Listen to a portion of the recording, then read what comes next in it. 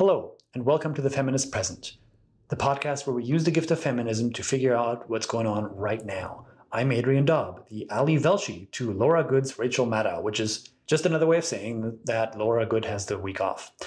What you're about to hear is the third of our Clayman Conversations online, which was an event on September 9th of this year entitled Departmentalize Now, the Imperative for African and African American Studies. And it features Eddie Glaude, Kimberly Thomas McNair, Aileen Robinson, and Fabio Rojas. We'll be returning with regular episodes of The Feminist Present on October 7th with a conversation with author Morgan Jerkins. But for now, please enjoy Departmentalize Now, the Imperative for African and African American Studies.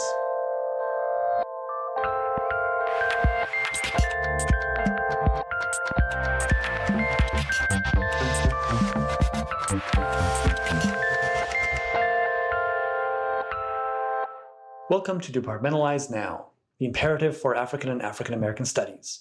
We're so pleased to see you here for this timely conversation and to welcome our esteemed panel of scholars.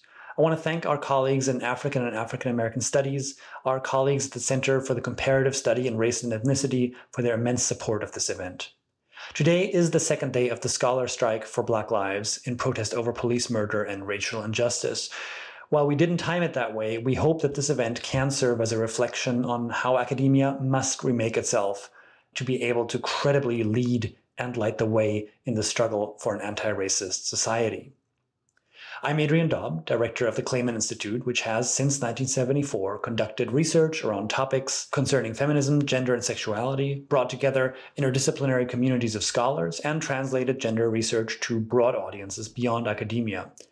Part and parcel of this history is hosting and participating in debates and discussions about urgent topics related to equality and justice.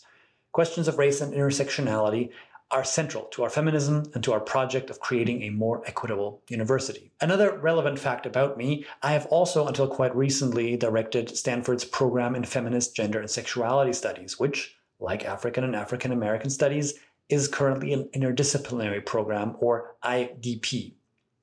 I know thus intimately what it means to run a program and where the very real limitations lie in that organizational structure. This event originated in conversations about these limits within the Clayman community, faculty, staff, fellows, and students, during which we recognized that mobilization to departmentalize AAAS was an important extension of our values and of our mission. Speaking briefly to the specific situation at Stanford, the administration has long suggested that it values African and African American studies, but that it can demonstrate that value without departmentalizing AAAS. We at Clayman think that that's got it backwards. Valuing means departmentalization. That's the case we'll try to make today. It's not about money. It's not about bias. It's about the way in which an institution signals what counts as knowledge, what counts as research, what counts as scholarship, and what doesn't. There's a Stanford-specific case to be made for that, and it'll be made at other events. We want to discuss it today in a broader context. To be clear, this event is our contribution to a broader conversation, one carried largely by people outside of our organization. You may well wonder why we decided to put it on at all, given all the brilliant organizing already happening by faculty in CCSRE, AAAS, and elsewhere, by graduate students, by undergraduates, and by alumni. This event is our attempt to say that AAAS departmentalization is important to scholars in gender studies and that advocacy for it ought to be undertaken broadly across the university. Black lives are a central feminist issue, and the way knowledge production at university is organized and the way that organization either centers or erases certain concerns and positions is perhaps the most central feminist issue that scholars can address within the university. Our goal today is to bring together preeminent scholars and experts in the field to consider timely questions about Black studies, knowledge production, feminism, anti-racism, and social movements in higher education. The Stanford-specific backdrop will be part of the conversation, but we want to embed it within the broader context of the university, of disciplinarity, and the disciplines of Black studies and African American studies in the United States. We want to thank our colleagues at AAAS and CCSRE for their support and partnership in this event. We've been in close consultation with them throughout the planning of it. We're thrilled that we have such a great panel of speakers, and we're thrilled that it's such a diverse panel. African American studies, like gender studies, is not vertical or hierarchical. Instead, knowledge is produced and legitimated at every level. So in the spirit of upending old academic hierarchies, we are excited to have a postdoctoral fellow, an assistant professor, and 2 full professors discussing today.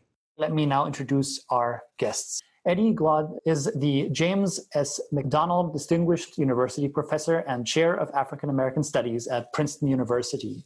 He is the former president of the American Academy of Religion, the largest professional organization of scholars of religion in the world. Glaude is the author of several important books, including Democracy in Black, How Race Still Enslaves the American Soul, which has been described as one of the most imaginative, daring books of the 21st century. His most recent book, Begin Again, James Baldwin's America and Its Urgent Lessons for Our Own, was released in June of this year. And I would wave it around now, but because it is 2020, I have it as a Kindle book, so I cannot wave it currently, but it is an amazing book. Imani Perry described it as precisely the witness we need for our treacherous times, and I think it's absolutely right. Glaude is also a columnist for Time magazine and a regular contributor on MSNBC, including, I believe, this morning. He hails from Moss Point, Mississippi, a small town on the Gulf Coast, and is a graduate of Morehouse College in Atlanta, Georgia. Dr. Kimberly Thomas McNair is a postdoctoral fellow in African and African American Studies at Stanford. She holds a PhD in African American and African Diaspora Studies from the University of California, Berkeley. Kimberly is a historian, and her research focuses on Black social movements, activist traditions, and expressive culture in the African diaspora. She has a manuscript in progress, and her work has appeared in The Drama Review and The Color of New Media anthology, #Identity, Twitter, and Diversity. Kimberly is currently co-editing the 2020 Project, a special issue on COVID-19 and global Black Lives Matter uprisings for Stanford. Aileen K. Robinson is an assistant professor of theater and performance studies and faculty fellow in AAAS at Stanford University. As a historian of performance and science, she specializes in the history of technological innovation, magic performance, and Black performance cultures. Her book project, currently entitled Theaters of Revelation, Instruments of Performance in 19th Century Public Science, examines the intersections between technological, scientific, and theatrical knowledge in early science museums. And I've actually read parts of this work, and it's going to be great. She has held fellowships from SSRC and the NSF, and is a graduate of Northwestern and Harvard universities. And finally, Fabio Rojas is the Virginia L. Roberts Professor of Sociology at Indiana University, Bloomington. He is also the co-editor of Context, Sociology for the Public, the official magazine of the American Sociological Association. His books include From Black Power to Black Studies, How a Radical Social Movement Became an Academic Discipline, as well as Party in the Street, the Anti-War Movement and the Democratic Party after 9/11, and Theory for the Working Sociologists. Now, let me start with the broadest possible question. Since the 1968 founding of the first Black Studies Department, there have been deep and significant connections between the Black Power movement and the founding of Black Studies departments. Dr. Rojas, can you start by providing some historical context, speaking how this transition from movement to department ended up happening? Yes, thank you very much for that very nice introduction. So when I was invited to participate on this panel, what I wanted to do was I wanted to reach into my archives of material on the history of Black studies or African American studies in order to explain to the typical reader or audience member what is the relationship between Black Power, the political movement, and African American studies as an academic discipline. And then also to dig into my files. It turns out I have a fair amount of material on Stanford University in particular, and I have some documents that would shed some light on kind of what the issues were in terms of setting up as a department, what the challenges were, and how those kind of resonate today. So Black Studies starts, the date is actually a little kind of murky. It's like all historical moments, there's not like an exact day. But as early as 1966, there were proposals for Black Studies programs, specifically at San Francisco State University, which back then was called San Francisco State College. The gentleman in the photograph here is an activist named Jimmy Garrett. He was a member of the Black Panthers back in the 1960s, and he signed up to be a student at San Francisco State College, specifically in order to mobilize and train students in revolutionary activities and political mobilization. He is the person who, in my opinion, really generated the idea of Black Studies as a coherent form of study with a set of courses that would lead you to a deeper understanding of African American history and culture. After the Third World Strike, which was the moment in history at San Francisco State College, where people demanded ethnic studies and Black studies in particular. After that was granted, federal investigators started looking into various examples of student activism and unrest. And in 1970, they interviewed Jimmy Garrett himself, and they asked him to explain the link between his movement and Black studies.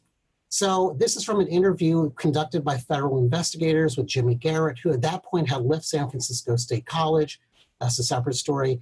But he said, so we decided, we being the Black Student Union. Black student unions were very prominent in that era, and they remain very prominent in student activism. We decided, although this program was not called Black Studies at the time, it was just called part of the EC. The EC is the experimental college. That was a section of San Francisco State College that was for new courses. So they signed up for the experimental college, proposed Black courses, or as he calls them in this interview transcript, Black-oriented course. So at that time, to develop this idea, I wrote a proposal, the first Black Studies proposal, all this stuff. I wrote a proposal. We have to go through the Instructional Policies Committee. So you see the bureaucracy of the university kind of slowly appearing. He writes this proposal, he submits it, and he says that a lot of other committees, which is one reason why instead of going to committees now, Black people on the campus move in a more fundamental basis.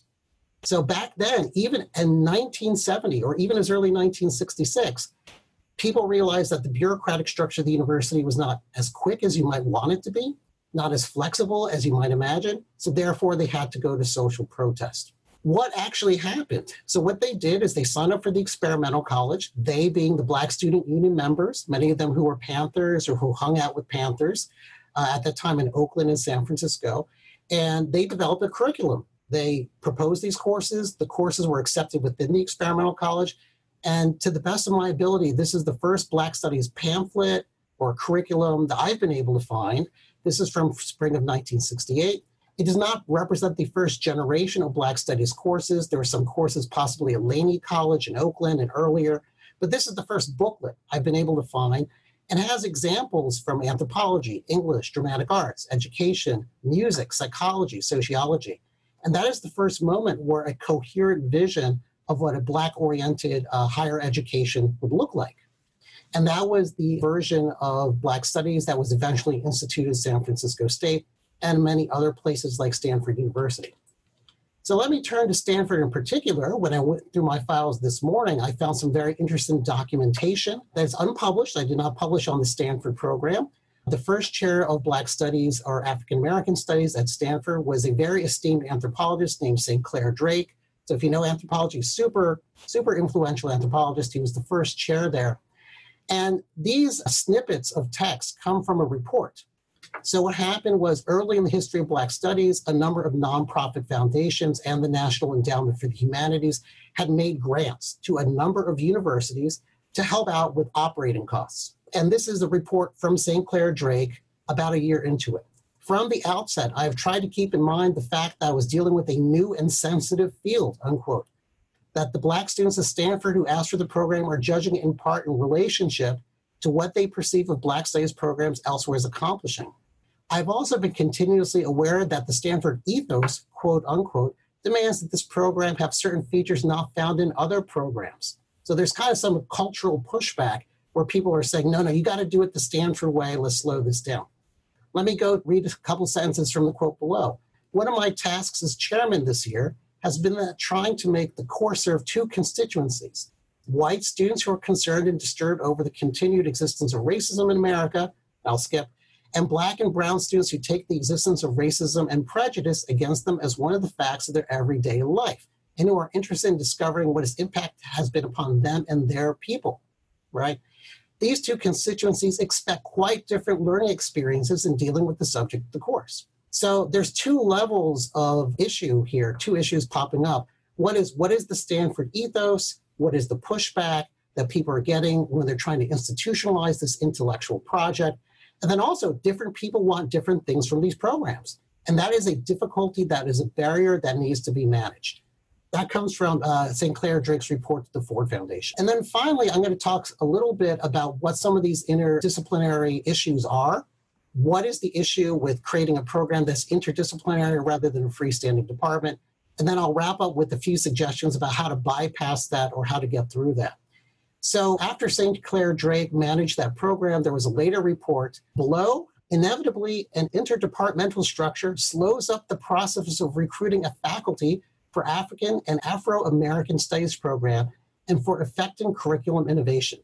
I'm not going to read the whole quote, there's more to it, but the idea simply is that if you're spread out amongst all these disciplines, your department is mainly composed of joint hires, then that could really slow things up. So when Jimmy Garrett started in 1966, 1967, all these committees were kind of slowing things down. In 1970, this was still an issue at Stanford. And I can tell you, having written an entire book on this, this continues to be a persistent issue where university bureaucracies kind of slow things down rather than speed them up. So then the final question is what to do. What should we do if you're really interested in pushing from a program structure to a department structure? Well, in the From Black Power book, I actually go through 3 or 4 different examples of programs that succeeded. Some of them failed, some of them didn't do so well, some of them did great. And so I just want to take 1 minute to talk about one program that I think may be analogous to what's happening at Stanford, which is the Harvard program or department. That was a department that also faced many administrative obstacles. I detailed them in the book. And then they regenerated or revitalized or had a renaissance. And for a lot of observers within Africana studies, that was a key turning point in this recent institutional development. So what are a couple of take-home lessons? When you recruit senior faculty, recruit people who have strong bureaucratic skills. That's kind of a very subtle point that non-academics often don't appreciate, which is just because somebody has a great CV or they're an activist, it doesn't mean they understand how universities work. You have to find somebody who understands the ins and outs of universities and can play that game. Number 2, find internal allies. Most departments that did pretty well had at least some support from administrators and deans. Number 3, find external sources of funding. And this is a key lesson that I took when I interviewed people around the Harvard department. Skip Gates, for example, was very kind to answer some questions for the book back when I wrote it 15 years ago or 13 years ago. He pointed out, and other people pointed out, that there were multiple sources of income. It wasn't just the universities providing funding. Instead, you have to get outside supporters who will say, yes, I want to support this at a very high level.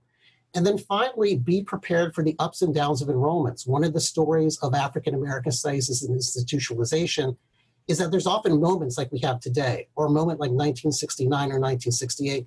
Everybody comes to class, the classes are full. But that's going to change. And this is normal in academia. There are ups and downs and ups and downs. And administrators may love your department one year, but may be distracted the next year, or maybe hostile the next year. So you have to beforehand expect the ups and downs and be prepared for it so that your program can thrive and you can move up to a department status. And then finally, I just want to thank everybody, the Clayman Institute for doing this, all the other panelists, and the funders. I couldn't do this without some funding myself. And thank you very much. Thank you so much, Dr. Rojas. And I think it's such an important point that these institutions are all different and that the Stanford ethos have become such an important topic in this. And so I thought that I'd ask Professor Glaude about the specific trajectory that African-American studies took at Princeton, and what are the sort of historic factors that you think were unique, and which ones are the ones that you think could be translatable? Well, thank you so much for inviting me to this important conversation. And I'm so delighted to hear from my fellow panelists about this subject. And let's just say up front, it makes little sense to be in 2021 and Stanford University not have a Department of African-American Studies. Let's just be very clear about that. But I should say that Princeton, we've only graduated for the last 3 years. Our first class of graduates with a degree in African-American Studies was 3 years ago. So we're really late in the game. I think it's important to tell the story of Princeton in light of the story that Professor Rojas just laid out.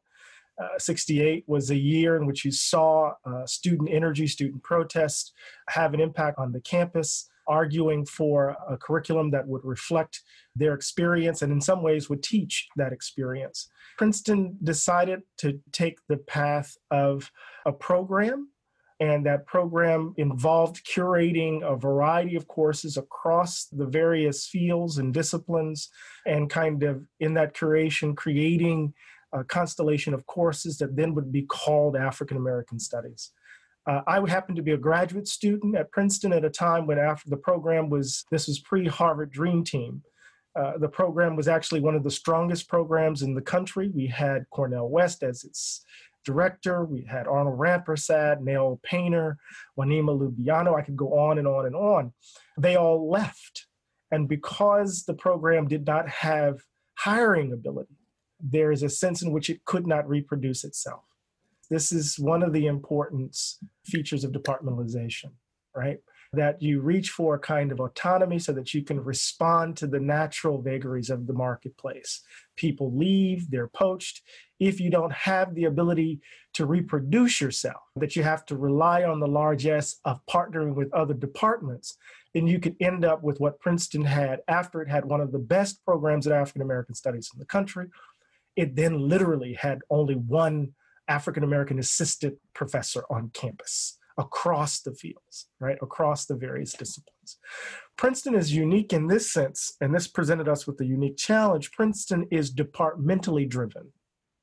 Departments at Princeton constitute the center of gravity. So programs, centers do not offer majors. We have certificates. Certificates constitute our minor, what is the equivalent of minors, but programs cannot offer concentrations or majors. And Princeton is, in effect, a liberal arts college on steroids. If you want to have an anchor in the institutional life of the university, you need to have an anchor in the undergraduate curriculum. So programs and centers function in some ways as second-class entities on Princeton's campus, no matter how they're funded. Following Professor Rojas's 3 components to building a unit, and I'll be brief here, we found ourselves in the midst of a convergence of 2 very different events.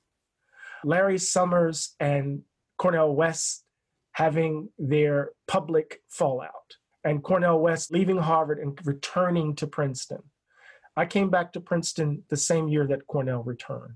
Valerie Smith, who's now the president of Swarthmore, was brought a couple of years earlier to revitalize the program. Nell Painter had been holding the boat steady, as it were. Before the fallout at Harvard, Princeton had already convened a special committee run by Kwame Anthony Appiah. A story has to be written in some ways about Professor Appiah's role in African American studies as he's with Skip Gates from Cornell to Duke to Harvard and the like. There's the Appiah Committee about what to do with African and African American studies. The fallout at Harvard happened, so the market shifts. Princeton thinks it has an opportunity to poach Harvard, to really rob. So all of this money is set aside to try to hire faculty from Harvard to Princeton. The Appiah Committee is working, doing its work. I'm on that committee. We're trying to imagine African American studies in light of Princeton's unique environment or distinctive environment, the Stanford ethos, I suppose, the equivalent of the Stanford ethos. Finally, Shirley Tillman, the then president, tells Henry Louis Gates Jr., make a decision. And when Skip decides to stay at Harvard, that pool of resources that was available for that hiring suddenly was infused into whatever the Appiah Committee generated. So African American studies at Princeton suddenly was flush with money to imagine itself differently. And so we went from a program to a center to a department. Departmental status happened as a result of the University of Missouri action. Princeton students, remember there was a call for nationwide action in light of the Black Lives Matter movement at the University of Missouri. Princeton students took over the president's office. And that's when the debate around the Woodrow Wilson naming became national. And one of the demands from the students was a Department of African American Studies. We were already in the process, so the convergence of this flush of money that happened a couple of years earlier, student demand, we moved from center to department. And one of the things that happened is that we acquired an extraordinary FTE budget, which allowed us to engage in cluster hiring. Much of that hiring involved joint appointments and singular appointments. And that became the kind of cornerstone of what we were able to build. There's a whole conversation I can have. We can have it as we have the exchange about making the argument around the field and having to provide intellectual justification for the field, which I refuse to do. The price of that ticket has been paid already. But having to talk about bibliographies that oftentimes, and I don't know if Professor Rojas's research revealed this, oftentimes administrators want to fund African American studies or build an African American studies program for basically 2 reasons. 1, they want to keep students from taking over buildings. And 3, is probably the only way they could diversify their damn faculty. Both of those views ignore the extensive bibliography which constitutes the conversation over time that constitutes the field of African American studies. And part of building this discipline, right, or this field involves building a unit that actually reflects the complex conversations that make up what we do, and making that argument at the very beginning of the process of building. Well, that's beautiful, and it's such an important reminder that it really is about the way the university recognizes and positions academic debate, right? And that the departments are one way in which we say there are people disagreeing very productively, many people disagreeing very productively about this one topic, and that's why it's a department. And a lot of our programs don't necessarily have that, or they're not necessarily, isn't always necessarily transported by that. Right. Just really quickly, I was asked the question as we were building African American studies by the then president, what is the big idea in African American studies? This was the question that was asked to me. And my response was, what is the big idea in English? Yeah. It all depends on who you talk to.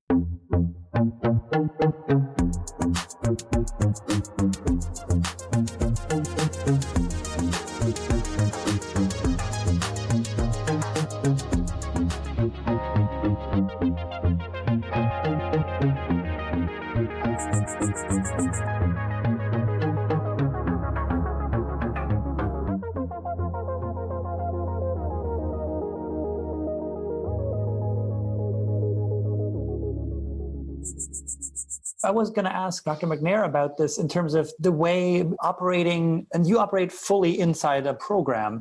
How does that look day to day? What are the aspects of it, either good or bad, where you sort of notice, okay, what would be different if I were in a postdoc in a department right now?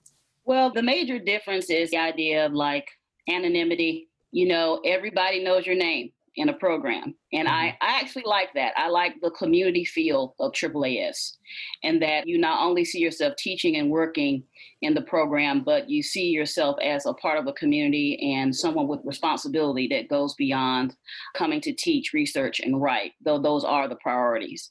So that's definitely different. I would say the level of volunteering and the level of like taking extra roles in programming, though I've done that program before as a student and as a graduate student and now as an instructor, there are extra responsibilities in a program that you would not have in a department. But as far as the professionalization is concerned, that actually works out for me in terms of how the job market is, and also in terms of how I come to understand the inner frameworks and working of an institution. That works out for me. So I see positives. There are also drawbacks to that, but those negatives fall outside of AAAS. Right, right.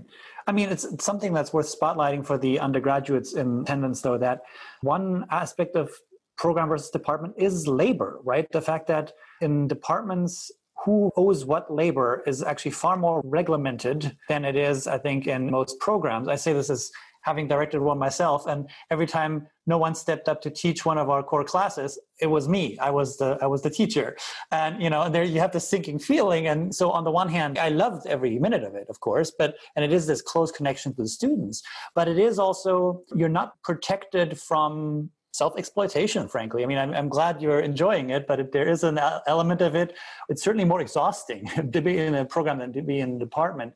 Dr. Robinson, I wanted to ask you about the question sort of attracting talents to a department versus a program. You were on the job market not too long ago, and can I ask you sort of, you don't have to reveal anything that would make things overly identifiable, but what are the questions you would be asking if you were to be hired into either program or department of AAAS? What would be the concerns you'd have about one or the other?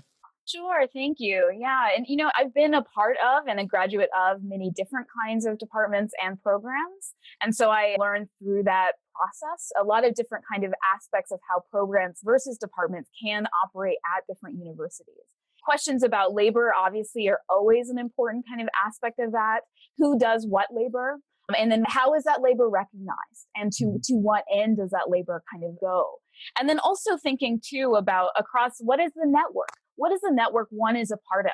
Because as one is on the job market, as one enters a department, as one enters the field, these kind of networks have different kinds of nodes and different kinds of relations to each other. And the ways in which we kind of think through knowledge making, knowledge creation, and then also the kind of everyday labor of the university, what the node is at that university, what the important kind of ground for that node becomes an important conversation. For example, in a program at a university where the program does not have hiring power, for example, that's a very different kind of labor. And as Professor Glaude was talking about in terms of joint appointments, right? What is the labor of a faculty member working between different kinds of categories, right? And so those are the types of things that I think are kind of essential to think through as I was, thinking through the job market as well. And being a graduate of a program, I also think that there's important ways that funding operated for programs versus departments. Departments had a lot of internal funding and that they could make decisions for supporting the curricular decisions they wanted to make, but also for supporting the different kinds of intellectual and broader field contributions that they were thinking of making. And these are really essential aspects of a department that can operate, the word freestanding really feels important here, that can operate both within itself but also in connection to the larger university. And so as an assistant professor coming in, I see the department being it was always a unit that was always used in reference to how that kind of labor could be used, right? And became an important kind of unit, kind of the paragraph of the larger conversation of the university, right? And so those were important aspects to this that I thought about quite a lot myself. And did the question of tenure come up for you at all? Because that's the other thing. The capacity to hire is also the capacity to tenure ultimately. I don't know, there might be universities where that's disaggregated, but most that I'm aware of, if you can hire, you can tenure someone. Exactly. And the idea that maybe your colleagues are not the ones who decide on your own tenure, sometimes that can be good if you hate your colleagues, but in many cases it can be quite destructive. Would that have entered into the equation for you? Yes. Yes. And the way people would talk about who your colleagues are. Mm-hmm. Right? And who you will be in conversation with and how that conversation progresses, right? It became very clear that in a program setting where you were joint appointed into a program, you're ultimately kind of indebted to colleagues in different programs, different places outside of the program work. I would also say that there's a lot of the way your own scholarship would progress and develops, right, is also impacted as well as we think about working within multiple kinds of kind of institutional entities or bodies. So yeah, that was a definite kind of conversation that came up a lot as I was considering, thinking across the different kind of structures that one can be hired into. One question that came up in the Q&A already, and that I know when Professor Rojas talked about the Stanford ethos, and I'd love to get all of your sense, really, whoever would feel comfortable talking about this. You sometimes get the argument, well, isn't maybe the idea of the department or the power of the department itself superannuated and we should just do away with it? Maybe the idea is not to departmentalize this or that field, but to just break the power of the department because we're all interdisciplinary now anyway, or something like that. That's an objection that I'm sure anyone who's ever tried this has encountered. What are good arguments against this? What would be a good reply to that? Or what's your reply to that? Well, maybe a very simple thing to say is just to repeat what every single other panelist has mentioned in passing and sometimes directly, which is that departments are really a way that a university institutionalizes knowledge. This is valuable, this is not valuable. Universities cannot equally support all forms of knowledge. So when they go into a department situation, they're saying we're investing in it, we're creating a major in it, possibly a graduate program. Both Kimberly and Aileen had great comments about the power to hire. This is also something that Eddie brought up. And so once you say, we're going interdepartmental, we don't need a department anymore, you're bypassing the major point, which is that somebody has decided this knowledge is not worth the investment. And that has to be disputed and put on the table. You have to ask why it doesn't merit these funds and this amount of attention. Whenever I hear that argument, it raises a number of different questions for me. Right? And one of the things that I've been doing is kind of making the analogy with the sciences. So you can have the sciences where there's a problem that drives interdisciplinary work. So we're going to talk about the brain, and you could have psychologists, you can have a whole range of folk coming in trying to think about this, and suddenly a new field would show up as a result of this, right? and you could neuroscience, or something like that, right, Aileen? And then the university has to figure out a configuration to respond to it, right? And so in our case, right, the university was trying to figure out what the hell to do with neuroscience, because it emerged out of this interdisciplinary conversation that was driven by a problem that brought folk from traditional disciplines together, and that it generated this new field of inquiry, as it were. And it seems to me that that particular approach, let me put it this way, and then once it happened, the university had to figure out how to institutionalize that practice within a place that is departmentally centered. Only departments offered majors, only departments were seriously endowed, and the like. So basically, we found that the neuroscience folks founded a department. So part of what we hear in that question is kind of the collision of two very different things. One is, what will be the institutional configuration of a kind of practice that crosses the disciplinary boundaries that departments represent? Even though neuroscience looks like a department, the way it functions, just like music, just like religion, right? You have all of these people from these various places doing work where there's a term of art that organizes them being together. It's just the configuration within the university setting that allows for that work to happen. It's just when it comes to us that suddenly we need to do away with departments altogether. Right. Instead of trying to think about the kind of work that we're doing, how do we anchor that within particular configuration that is recognizable to the university in some way? You're making a claim, if I understand you correctly, not just on space within the university, but on time. You're saying this will always be a field of study at this university in perpetuity. Whereas a program is sort of saying, this is a new problem and we now need to address it. It's like, well, this is not a new thing. I say this as someone who sees this from the other side. My appointment is in the Department of German Studies, which is, I hope none of my colleagues are listening to this, but it is a testament to what the university once cared about, and it's carried forward in perpetuity as this habit, because we have tenured lines. Everyone thinks we're kind of big for what we do and how important that is in the modern world, but it is, you get this incredible sense of just how the university has committed itself to making this an area worth studying forever, right? I do think you're right that in some way, the way interdisciplinarity is often positioned, it's sort of situational, saying this is what we care about right now, and 20 years we might not. And so there's a kind of a lack of temporal extension there too. One question that I have, maybe for the younger scholars in the panel, is about the question. So on the one hand, we've talked a lot about how the impetus of activism can turn into institutional change at the university. At the same time, of course, a scholarly project is always going to be different from what's happening out in the street. How do you work with that? What are the concessions that you feel one has to make in order to responsibly do this? What are the things where you sort of say, dear students, be prepared to be a little disappointed by this? Are there such things? Are there concessions along the way from this activist impulse to scholarship informed by that you think are perfectly fine? And are there others that, if Stanford undertakes this departmentalization, it should be super careful about? Are there things that, where you just say, if you lose that, then it's really not worth the victory? I have a clarification question. Do you mean activism on campus within the institution, or activism emerging off campus amongst the community? I meant off campus. I guess that was my question. How do you, as someone who's doing this work within the university, where do you see concessions that you feel okay making? Are there any?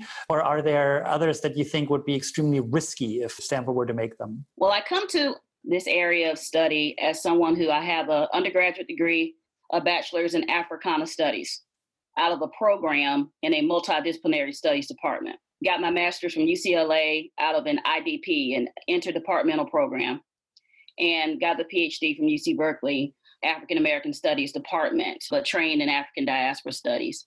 And the reality is, thinking historically, African American studies, Africology, Black studies, whatever we name it, whatever we call it, came from community demand. It was birthed out of movements. It wasn't birthed out of bureaucracy or an institution in its benevolence coming to think that African American studies was a good idea on a college campus. It was birthed out of community demand.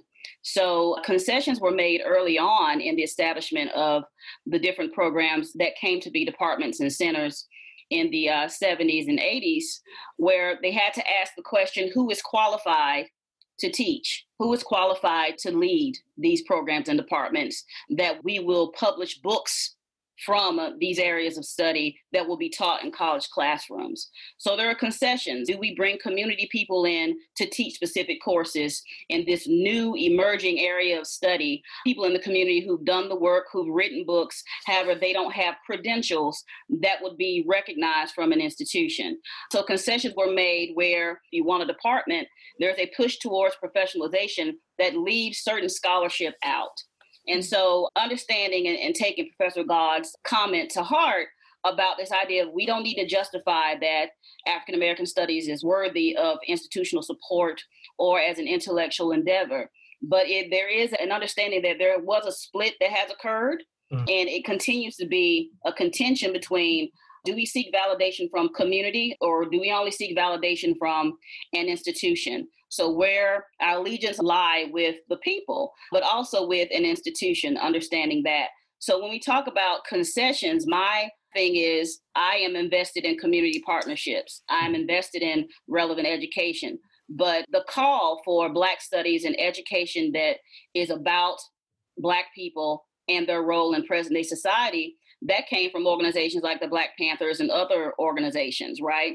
So where has this split in what responsibility that we have to community partners, and in a way where community would invest in a place like Stanford, where students attend who are from all over the country. But there's this idea that there's a faculty piece, there's a student piece, but there's also a community piece that needs to happen when we think of who gets to teach, what do we get to teach, and what will be legible to academia in a sense.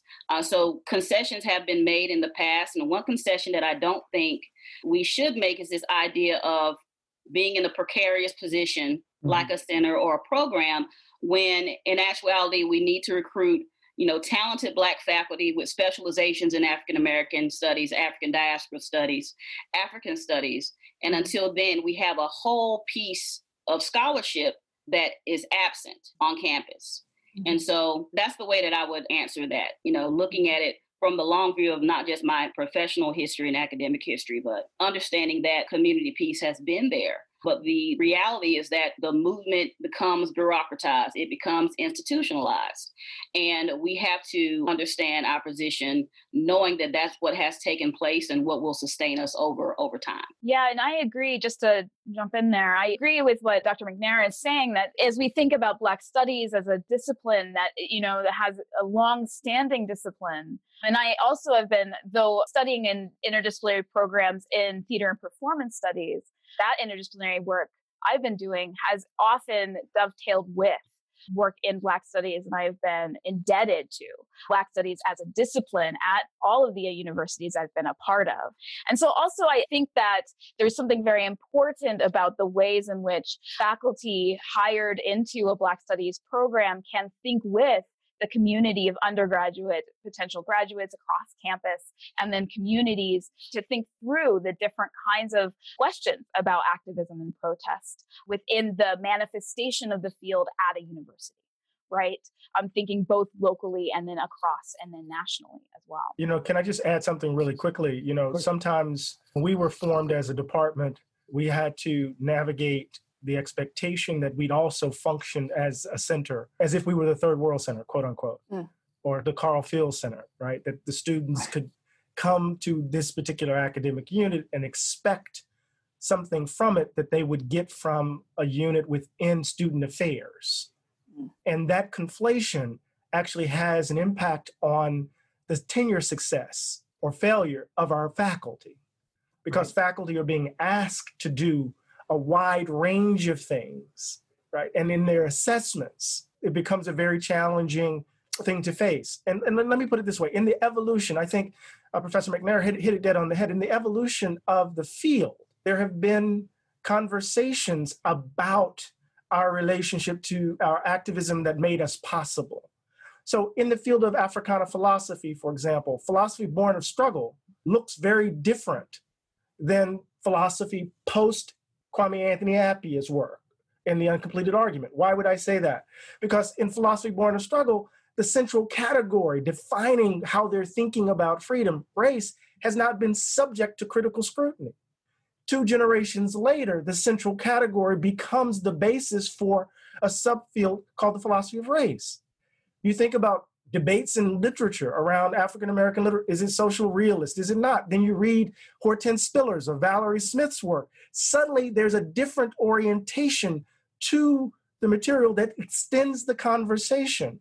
So part of what we mean by taking the bibliography of the field seriously is to try to begin to track and chart those conversations over time and space. What else is a discipline but simply a series of conversations held over time and space, right? And when we begin to think about African-American studies or Africana studies or African and African-American studies as a complex conversation over time with a variety of tributaries, our task then is to figure out an institutional structure that reflects that nuance, right, as best as possible. And that is the long-term sustainable approach to anchoring the field, anchoring the discipline in any institutional space. And activism can come in, but it can't be the anchor. The conversation over time is the anchor.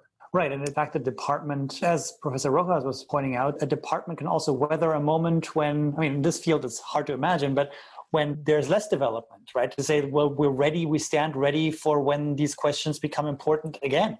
I think that's a really well taken point.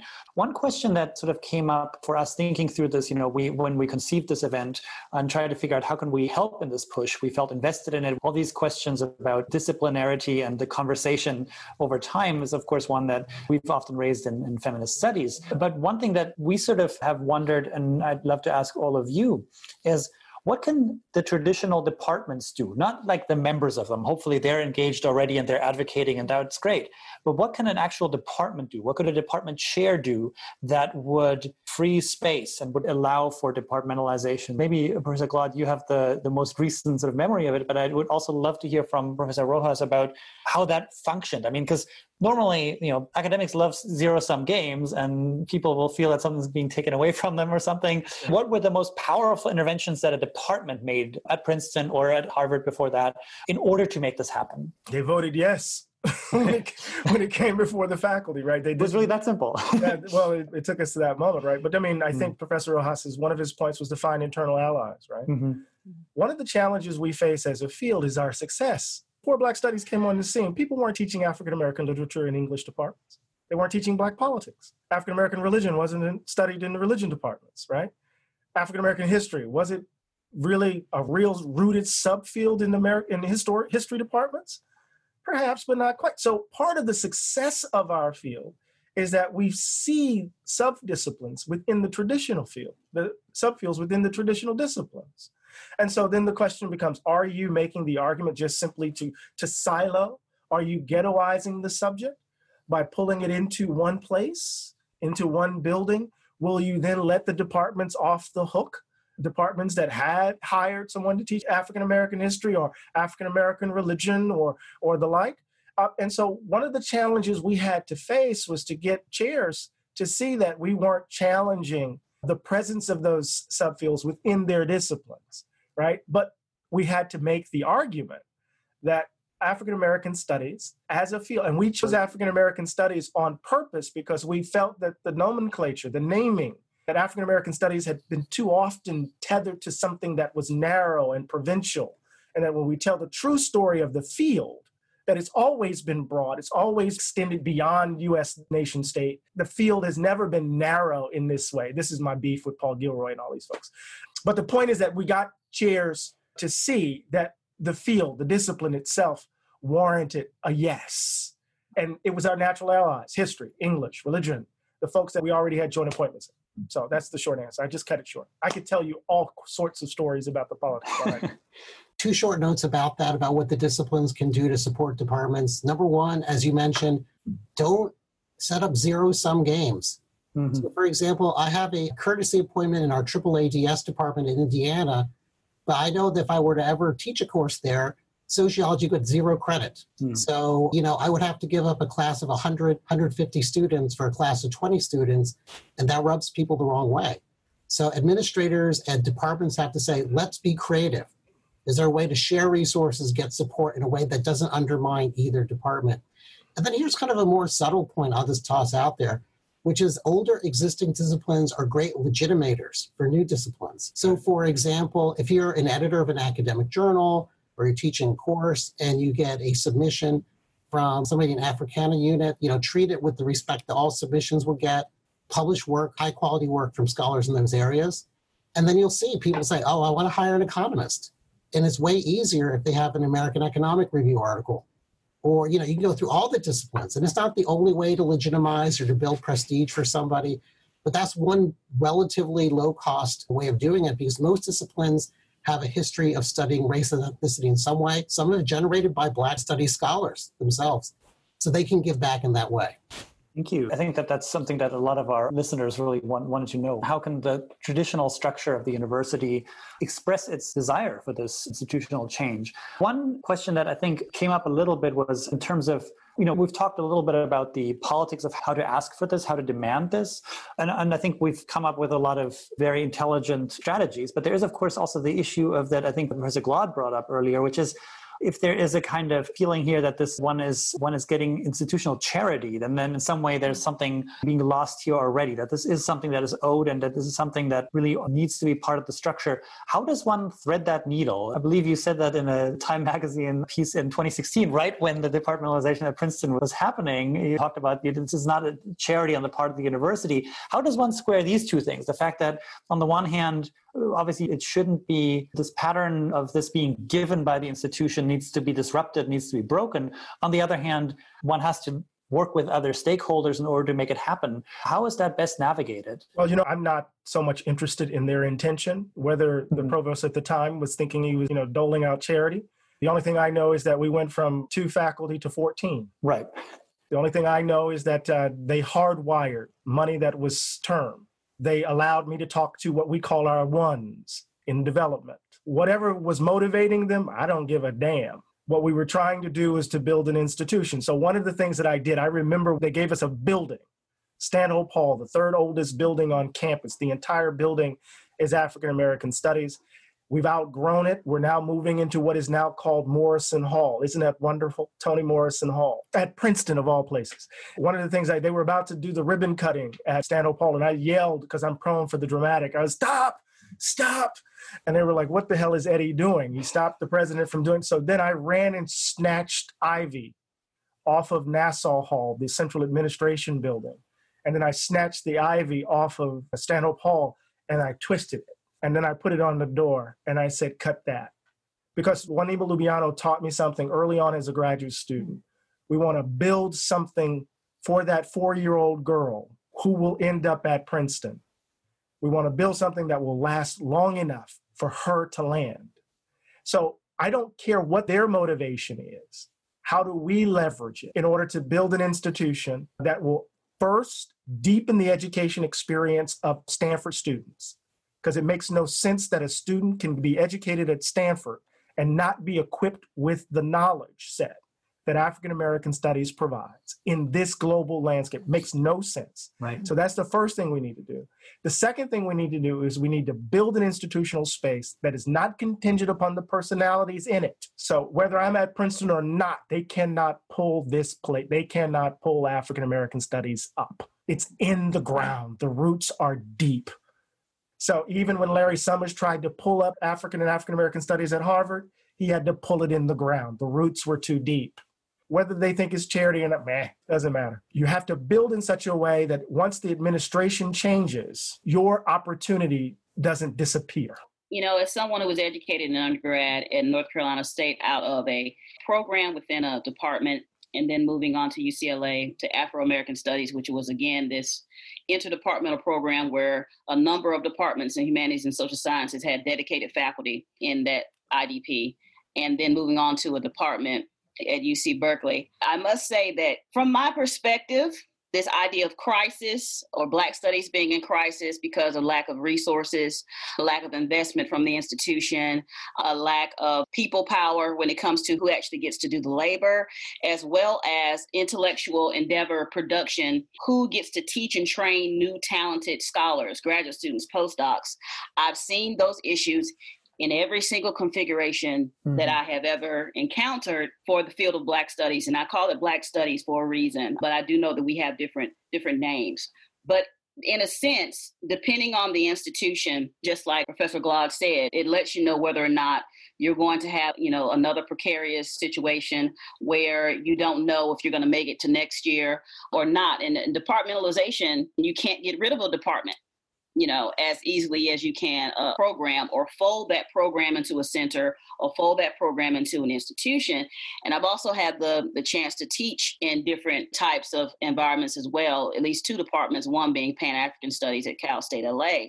And understanding that now Pan-African Studies is going to be a part of a College of Ethnic Studies. So there are all these different, the second College of Ethnic Studies in the country, San Francisco State having the first. With that being in mind, I see the problem occurring over and over again, but it speaks to the condition of Blackness and Black people, period. And it's reflected on campus when we talk about institutional investment and also investment from other faculty, right? Do other faculty on campus in other departments view, departmentalization of AAA as being worthwhile? So we need to, think about that as well, and the student element. So I'll just stop there.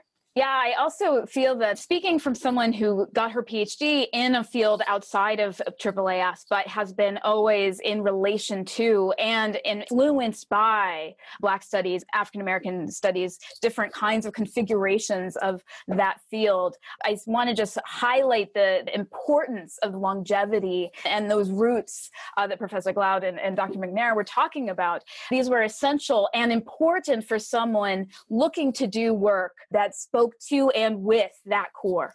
And I think it was essential that as an undergraduate student at Harvard, that the African American Studies department was there, and seeing some of the dynamics of that department at the university and learning a lot about what that looks like as I tried to do interdisciplinary work. But understanding and seeing as an undergrad, as a graduate student, how important knowledge within these kind of institutional structures was. How I could see the ways in which the academy sets up different ways that it kind of makes those visible. Like being able to walk into a classroom with visiting faculty from across the country, talking about the creation of Black Studies departments in 1968. I took a class with Cheryl Finley, who was visiting, right? And so these intersections, these cross dynamics were essential, and they were essential, and they were possible. They were possible because of the department structure. Right. Because of the roots. And however we can create those, we need those. And as someone who has now been at Stanford for a few years now, but still fairly, new in some ways, our students, all of you, this is an important moment for that. We need that kind of core here. And I would be so delighted to be able to continue that legacy of talking across the intellectual kind of communities with that kind of core faculty in Black studies. So I know that Professor Glaude will have to leave us in a few minutes. So I wanted first off to thank you for being here and during an incredibly busy day. And I wanted to ask you for final thoughts, if you had any parting words for us in the minute before you have to be on your next Zoom call. It's been an extraordinary journey for us here at Princeton. It's one of the more conservative institutions, so I understand the soil in which you're fighting. I understand it very well. One of the things, though, that I remember saying early on to the administration, if you're not serious, don't waste my time. And I think I can tell the story of so many folks who have toiled in the vineyard trying to make this happen. And what Stanford needs to do very clearly is put its money where its mouth is, to invest in the field and in hiring and the like, and then you build something that will last well beyond your time at Stanford. I think that's the approach that has led to our success here at Princeton. And what's so beautiful about it is that we've been hiring ever since. And every junior faculty member at Princeton that we've hired, has been tenured. We're trying to think about the field over time. That's what I hope you will be doing at Stanford. I can't wait to come and see the ribbon cutting first building at Stanford. Thank you so much for being here, and thank you for these inspiring words. I really hope that there'll be ribbon cuttings very soon. I think that one question that we haven't really addressed yet is how framing this matters. So someone brought up, that we're using a lot of different acronyms and different names, and I wonder whether you think of that nomenclature as kind of a distraction. Not that it doesn't reflect serious disciplinary differences, but that ultimately when it comes to creating a department, it's ultimately secondary, or whether you think that actually there are things here that as students push for this and alumni push for this, they really ought to be being very clear about what they're asking for. The one thing I would say to that, and I'd love to hear what Dr. McNair and Professor Rojas has to say. The one thing I would say is that, naming does matter for talking about instant recognition. Like, what are we doing? Like, what is the thing here? And the thing that strikes me as being kind of in relation to a lot of different kinds of departments for Black studies named in different ways is that if it's African and African American studies, there must be an African diasporic focus and center present. There must be people who speak to and can speak from an international kind of focal point. And I hope for that, and I want that as well. I think of this as not just a, U.S. or, North American project. We need to think broadly. And I think that is something that I would like to kind of highlight in terms of naming. My experiences with the difference in naming and how sometimes those names change over time. It has a lot to do with the scholarship being produced out of those departments and programs, the faculty present there, but also what they consider to be the canon or the foundational text in those departments. Something that I really appreciate learning out of being a student in this area is if I see Pan-African studies or I see Africana studies or Africology or whatever the name is, I almost instinctively know what to expect, what debates are going to be present, right? What text concepts will be drawn from. And I actually love that about the different naming, because you know that the faculty in those departments have expertise in those theories and concepts and those changing debates over time. So I don't see the differences in naming as a negative, and I don't think an umbrella term for it is necessary. We need to recognize that the naming signals other things. It doesn't necessarily signal, inconsistency or anything like that, but it very much takes on the identity of the people in the department, the scholarship produced out of it, who they'd like to attract to the department, and also the text, the historical text that they consider foundational to what they're doing at that institution. Right. It is an advertisement to graduate students, for instance, and to undergraduates. Here's what we're about. Yeah. Dr. Rojas. I'll just say briefly, I completely agree with Aileen and Kimberly that the naming matters as a type of identity. But I will then rewind to an earlier comment from Kimberly, where she said, what we got to do is whatever it is you're doing, it has to be legible to the institution. And as somebody who's read literally thousands of pages of bureaucratic documents on African American studies, I have never run across a document that says, thank God they changed their name. That was like, it's never happened. Right. Usually the conversation is, I'm a little worried about activism, but if they can show me that this is legitimate in terms of scholarly publication and teaching, then my ears are open. So I'll leave it with that. Wonderful. I want to thank our panelists for their incredible interventions today and for sharing their expertise and their experience.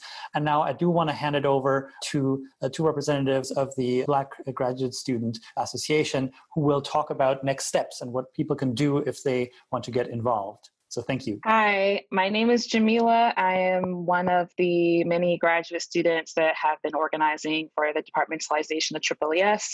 And I want to thank you all, the Clayman Institute, all of the faculty and professors that have really shared some really important insights about the politics and the problems and the tensions, but also the opportunity for departmentalization of AAAS nationally. So many students, as you all probably know, have been organizing for the past 50 years at least for the departmentalization of AAAS. And recently, over the past 3 to 4 years, graduate students at Stanford across departments have been organizing to departmentalize Black studies, to really call Stanford to account for the systematic failure, institutional neglect of Black studies as intellectual project and the continued disparaging of that project through initiatives like Impacts of Race in America, but also through the continued solicitation of labor over by students and by the Black community writ large for more self-studies, more evidence that Professor Glaude was talking about that has already been done over and over again. And so we encourage all of you to first sign a change.org petition that many of you might have seen circulate following some of the original op-eds in June. This is really important. We've so far gathered over 5,000 signatures. It's bit.ly/AAS petition. And that's really important as a general collective of names, of signatures that show the grand support that people have to institutionalize and departmentalize AAAS. So thank you all again for giving us space and time to share this with you all. Thank you all again for this extremely important conversation and panel. And we hope that these conversations can be sustained for the long term. Thank you so much for that. And I also just want to say thanks to the panelists and the students who contributed today. But above all, thank you, of course, to our colleagues in AAAS and in CCSRE who have been fighting this fight for a long time. Professor Rojas reminded us this has been going on for so long. We're in awe of your incredible work on this and your continued work on this, and we stand with you.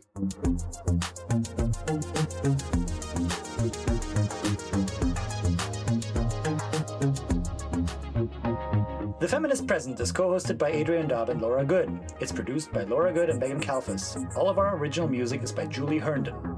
We're eternally grateful for funding support from the Institute named for a woman in a building named for a woman, the Michelle R. Clayman Institute for Gender Research at Stanford University, where we're especially grateful to our feminist colleagues Cynthia Newberry, Allison Dahl-Crossley, Natalie P. Mason, Jennifer Portillo, Wendy Skidmore, and Sarah Mersney. The podfather is R. Lanier Anderson, Senior Associate Dean of Humanities and Sciences. Funding for this podcast is very much not provided by the following products, services, and entities: Blue Apron, Hims, Casper Mattresses, and That Stupid Wine Club started by 2 MIT grads. Follow us on Instagram or Twitter. We're Feminist Present on both platforms. And if you want to chat feminism, Miss Rona, or anything else, go ahead and write us an email at feministpresent@gmail.com. No rape or death threats, fellas. Stanford has really good IT support, and we will find you. We'd appreciate it so much if instead you'd leave us a review, preferably 5 stars, on iTunes to help other folks join our discussion. Take good care out there.